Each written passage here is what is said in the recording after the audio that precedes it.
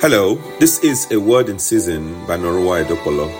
Remember, we're looking at prophecies that heralded the birth of our Lord and Savior Jesus Christ, the lineage of David, Jeremiah chapter 23 and verse 5. The days are coming, declares the Lord, when I will raise up for David a righteous branch, a king who will reign wisely and do what is just and right in the land.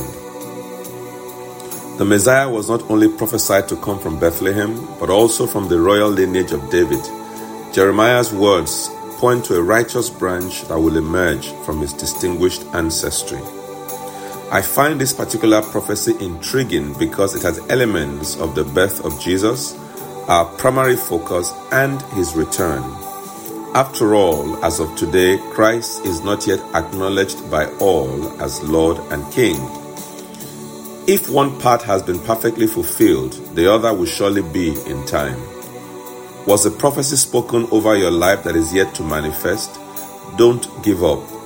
If God spoke, it will surely come to pass. Now, whether the world likes it or not, a day is coming when all knees will bow to Jesus as the Lord and Savior, when they will acknowledge him as King over all the earth. May that day not find you unprepared in Jesus' name. Amen. Shall we pray? I want you to say, Lord Jesus, thank you for fulfilling the promise to David. Pray that the word of God spoken over your life would manifest in Jesus' name, and that there will be no more delay in Jesus' mighty name. Amen. May God bless you, and remember to share this word. Amen.